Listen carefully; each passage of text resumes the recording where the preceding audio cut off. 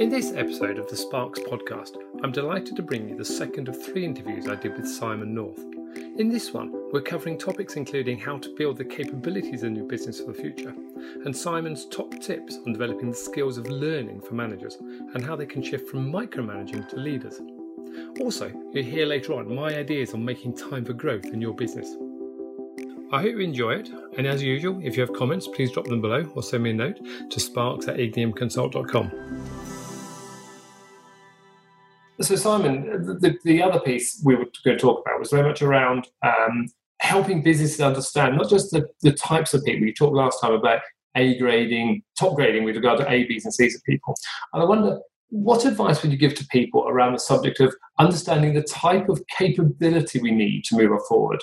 And when we last talked, you talked about a sports team or Olympic team, understanding who you need in the boat, but also the team around you. Sense that we all need the plumber, but we can't do the plumbing job.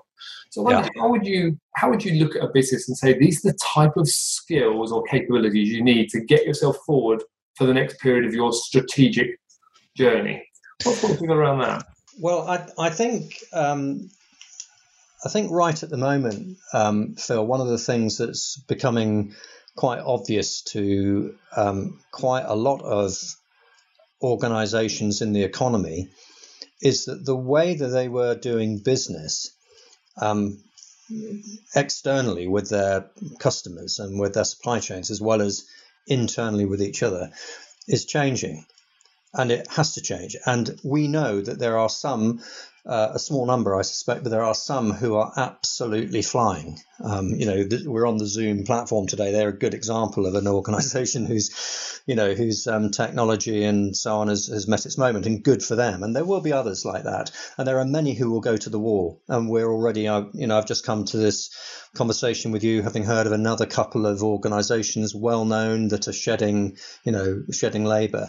We're going to see, significant amount of that as well. But even those who are going to be able to return and still have businesses, probably they've been, significantly jarred, in terms of their performance this year, but have the wherewithal to continue. I think all of them are going to have to be really mindful of what it is that they need. And the need is going to be driven by their understanding of what it is that they think they can take to market. Because some of what they were taking to market is no longer relevant. It's possibly completely devastated. So, I don't know why this comes to mind, but if you think about those sorts of rental offices, the WeWorks and the Office Group and so on, I would love to be, listening to their conversations about where they think they're going to be going. They've had, not all of them, but some of them have had massive amount of debt in order to create the contracts to have long-term availability of space, which may or may not now be used because people are now thinking, I can work from home. I don't need to go into, the cities to sit in those places. So, and then you think about the people who are responsible or are agents of commercial property, who are going to be dealing with that sort of issue, with office space no longer having the demand that it had, retail literally being carved up and going almost exclusively E in the next few years, and so on. So there are some really major disruptions. They're like sort of a series of earthquakes that really require organizations to think hard about need. So that's on this, if you like, the demand side of this equation. And then the other part of your question was about capability, and capability being related to the needs that you now think that you have. I think, in a funny sort of way, I think the capability issue is easier to handle than the need one, because I can't think of any other disruption that we've had in our lifetimes which have changed the order of needs assessment and identification ever. Yeah. Whereas in terms of the people thing, what is that you hired these people because you thought they were good. they've probably done their darndest through this last few months to do what you've asked them to do. Their capacities to actually step up and do what it is you're going to need in the future, that there's going to be quite a lot of that available to you. But there are also going to be some things you think, that's interesting. We don't have that. And that's where I think there's going to be an important choice that organizations make about, okay, if we need that, do we hire it and put it on our permanent staff, or do we actually rent it through gig economy workers?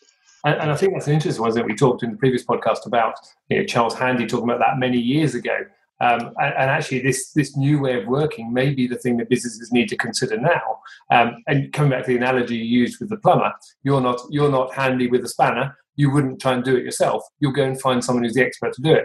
And a lot of business owners, I find, especially in the SME world, think they should be trying to do it themselves, and they forget that they need to look outside of themselves to find the person to do the job properly and correctly and get it done quicker.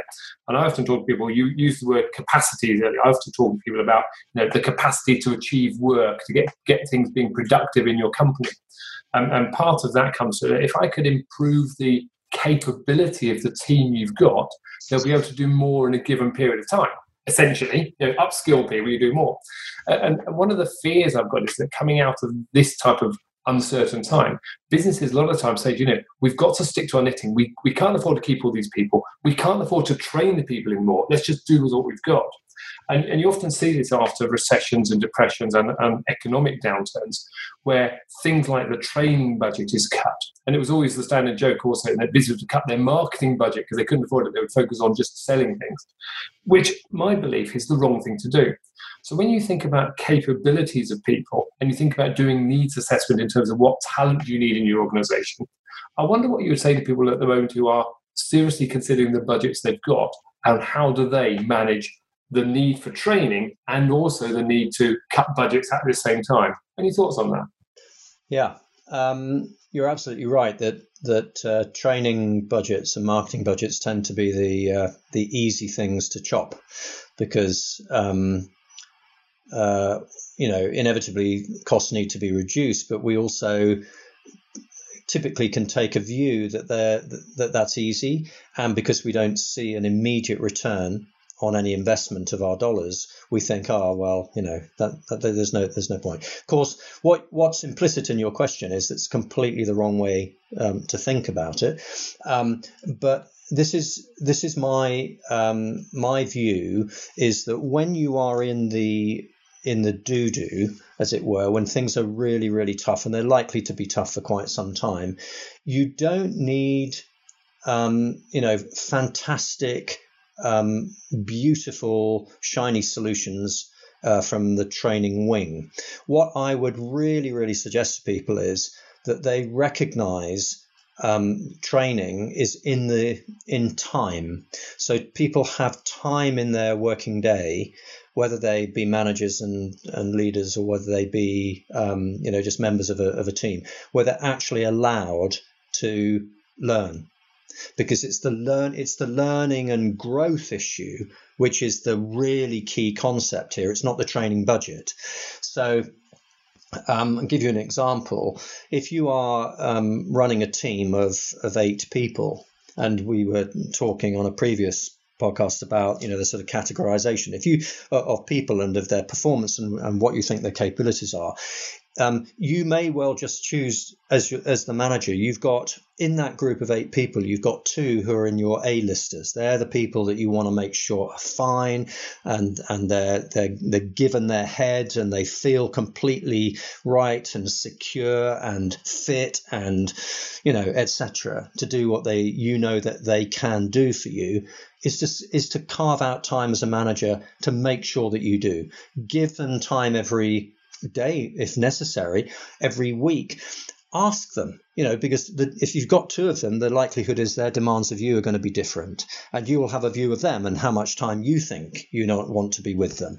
But it's thinking about training, and indeed it could be marketing if you're in that sort of an innovative arena. And think of it in that way, which is a practical use of time. So one of the great underlying assumptions that we're making in our conversation here is that we have done enough examination of what we're spending our time doing. Because as you were speaking earlier on, quite often people are doing jobs which aren't their jobs to do. And that often happens with managers. We call it micromanaging. We have somebody who's never known how to grow out of their previous role or the level that they were at, and they're being paid at a higher level, but they're never actually doing any of that. They're too busy doing what they were doing.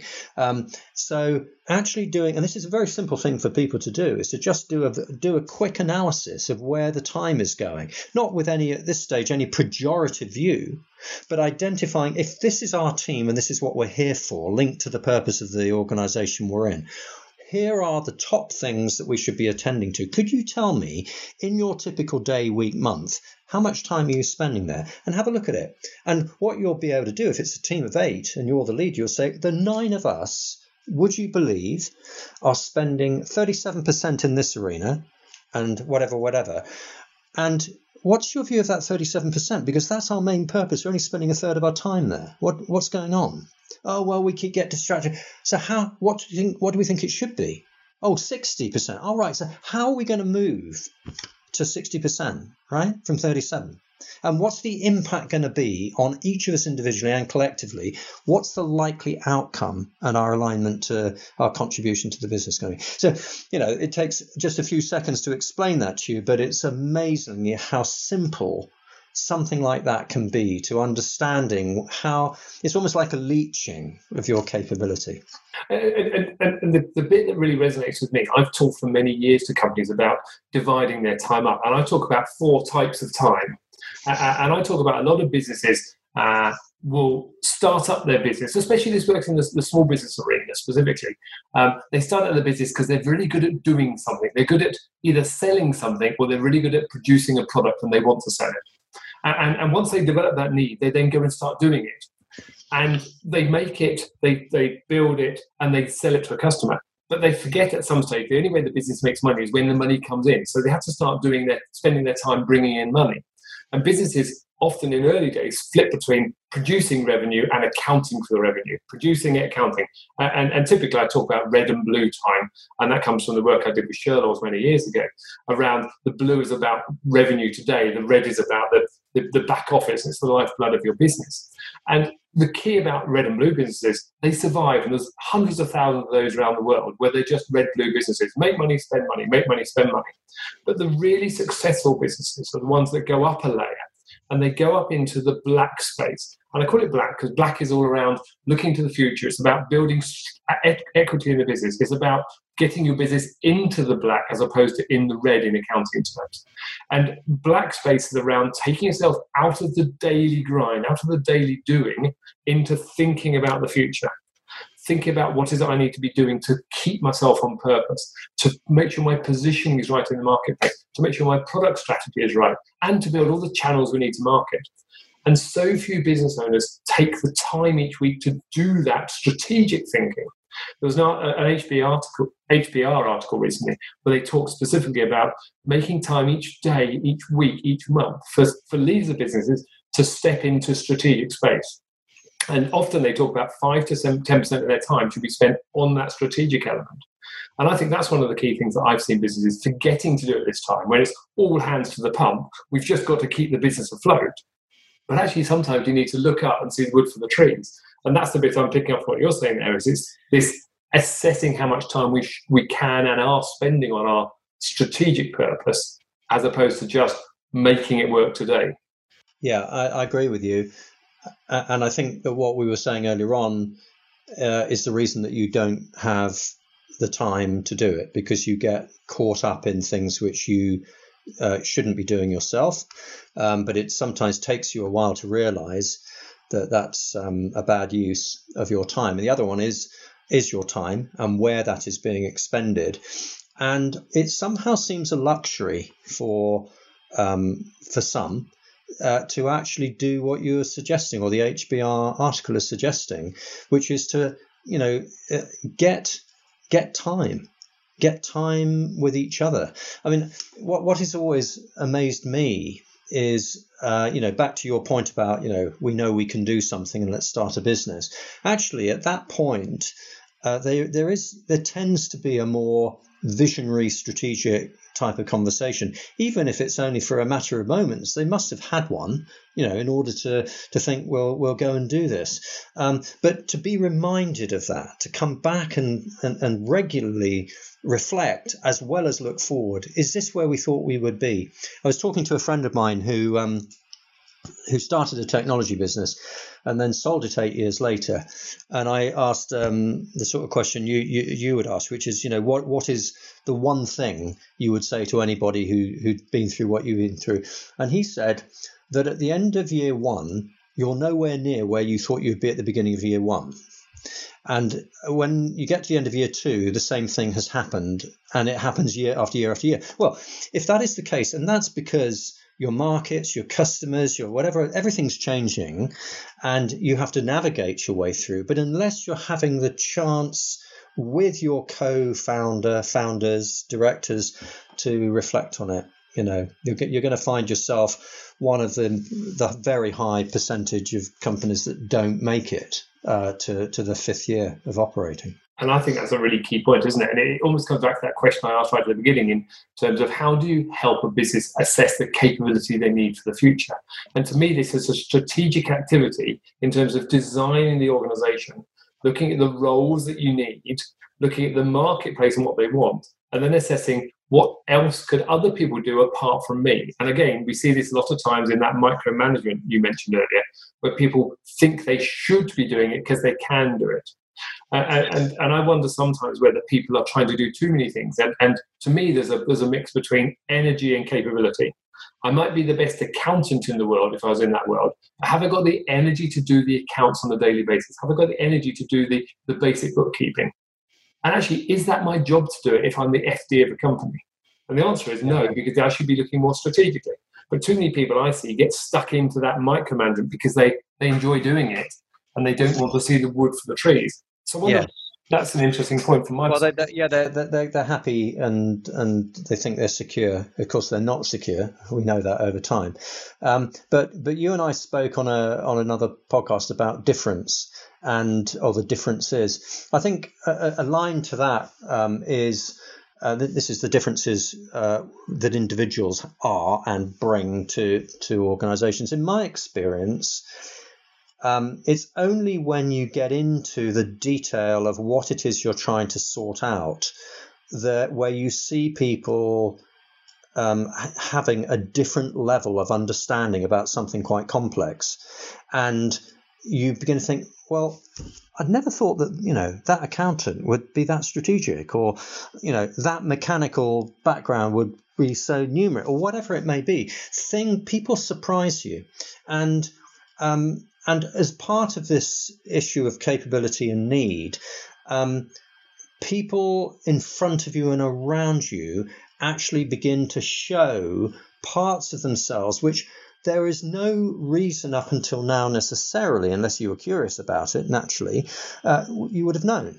They have applied. They had a degree in this and a diploma in that and an experience here and there, and you're hiring them to do A when actually they've got real skills in F, G, and H, And I think right now in this period of turbulence, I think we're going to see more of that. But it's predicated on organizations through their line managers. And it is them, it's not the talent people, it's the line managers, because talent have got a more futuristic view of things. How do I make sure I've got enough input in the areas that I now have need of? And people around you will surprise you. Yeah, and they'll step up. And one thing I'd love to talk on a separate podcast with you about is this: how do you then advise and mentor and consult those people in your team, and how do you make time for it? But that's for another day. But I think there's a story here around how do you help those people who have got that skill which you didn't recognize in the first place step up. And as a business, if we've understood the capability we need, to tackle the market going forward. We didn't know what this capability was at this time, but my passion is around strategy. And I often see people in businesses developing strategic programs and forgetting about the real skills they need and the capability they need for the individuals longer term, because they're too busy in the day-to-day. And the bit I'm taking from what you're saying there is that we need to look at this from a point of view of not just looking at the talent management of the business, but actually looking on the line management and say, well, what skills do you need in your team? And actually also asking the question, who in your team might have those skills and maybe you haven't given them the chance to shine yet. I think that's right. And we're talking, I was thinking earlier on about sort of quite practical skills, but there are other skills which are maybe more strategic, more conceptual type skills. I think the work by Elliot Jacks, which was about work levels, is really interesting because sometimes you see people who are actually quite frustrated because they're not operating at a level that they could. His work was translated into a very simple model around abstraction. Whether, and you can hear this in the next conversation that you have with anybody, and you'll see it every day of your life when I explain it to you. That the levels go from description to analysis to linkage to vision. So if you're talking to somebody and it's a description of what's going on and maybe then gets into analysis, that's very different from actually somebody who's actually saying, well, with that, shouldn't we be talking to, and is breaking the silo thinking, and they're in linkage, they're at level 3. Right.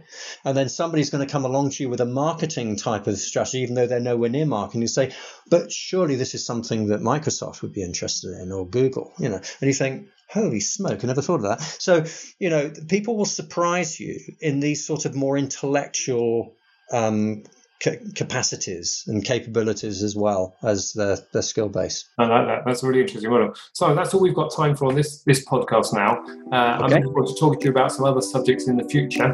But at this stage, thank you very much, Simon North.